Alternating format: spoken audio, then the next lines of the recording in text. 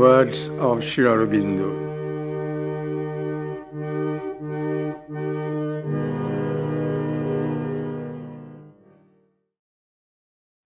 The possibility and purpose of avatarhood.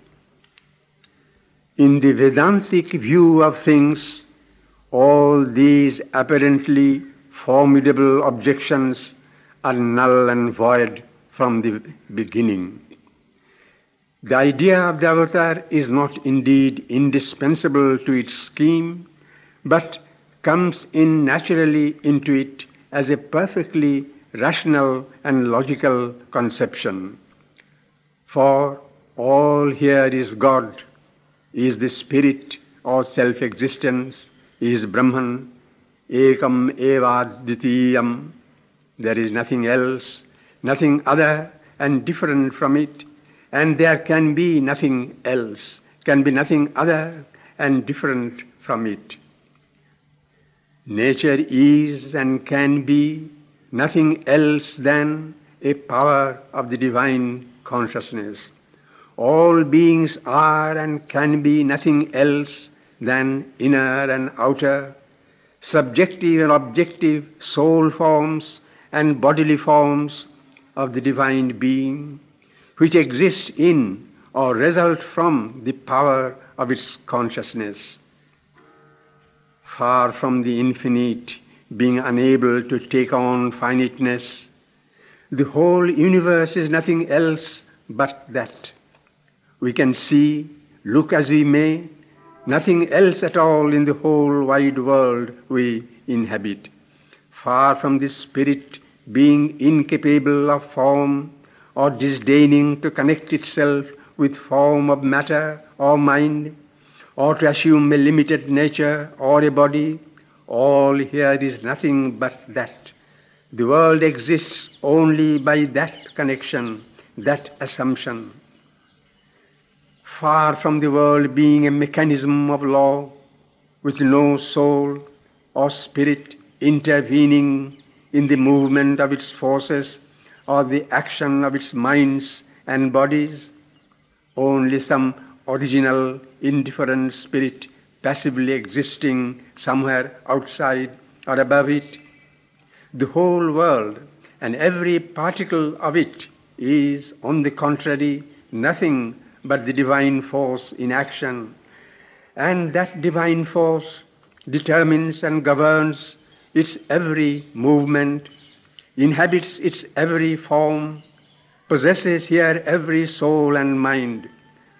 All is in God, and in Him moves and has its being. In all He is, acts and displays His being. Every creature is the disguised Narayana.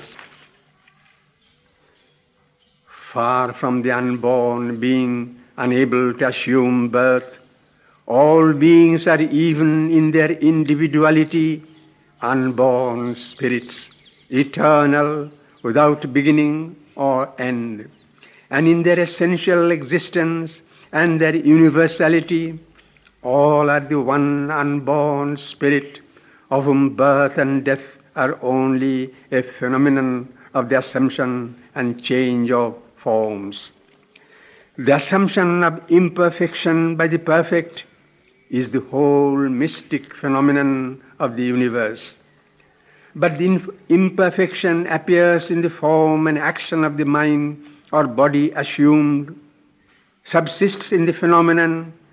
In that which assumes it, there is no imperfection, even as in the sun which illumines all, there is no defect of light or of vision, but only in the capacities of the individual organ of vision. Nor does God rule the world from some remote heaven, but by His intimate omnipresence. Each finite working of force is an act of infinite force, and not of a limited, separate, self-existent energy laboring in its own underived strength. in every finite working of will and knowledge, we can discover, supporting it, an act of the infinite all-will and all-knowledge. God's rule is not an absentee, foreign and external government. He governs all because He exceeds all, but also because He dwells within all movements and is their absolute soul and spirit. Therefore, none of the objections opposed by our reason to the possibility of the avatarhood can stand in their principle. For the principle is a vain division made by the intellectual reason, which the whole phenomenon and the whole reality of the world are busy every moment contradicting and disproving. The divine birth. The work for which the avatar descends has, like its birth, a double sense and a double form. It has an outward side of the divine force acting upon the external world in order to maintain there and to reshape the divine law by which the Godward effort of humanity is kept from decisive retrogression and instead decisively carried forward in spite of the rule of action and reaction, the rhythm of advance and relapse by which nature proceeds. It was an inward side of the divine force of the Godward consciousness acting upon the soul of the individual and the soul of the race, so that it may receive new forms of revelation of the divine in man and may be sustained, renewed, enriched in its power of upward self-unfolding.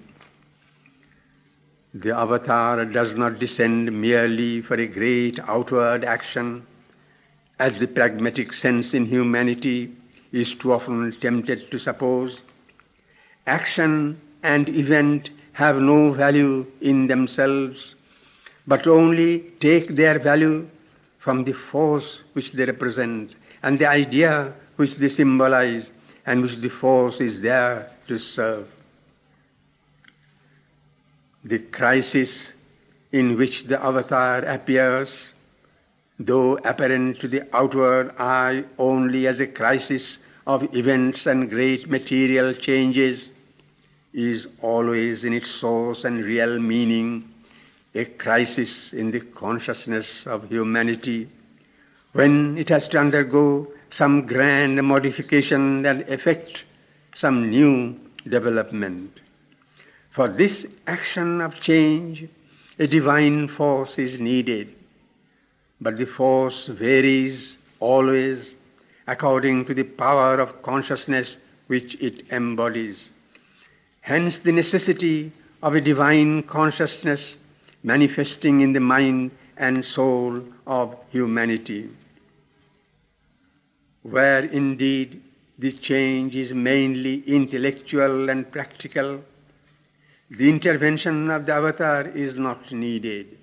There is a great uplifting of consciousness, a great manifestation of power, in which men are for the time being exalted above their normal selves, and this surge of consciousness and power finds its wave crests in certain exceptional individuals, vibhutis, whose action leading the general action is sufficient for the change intended.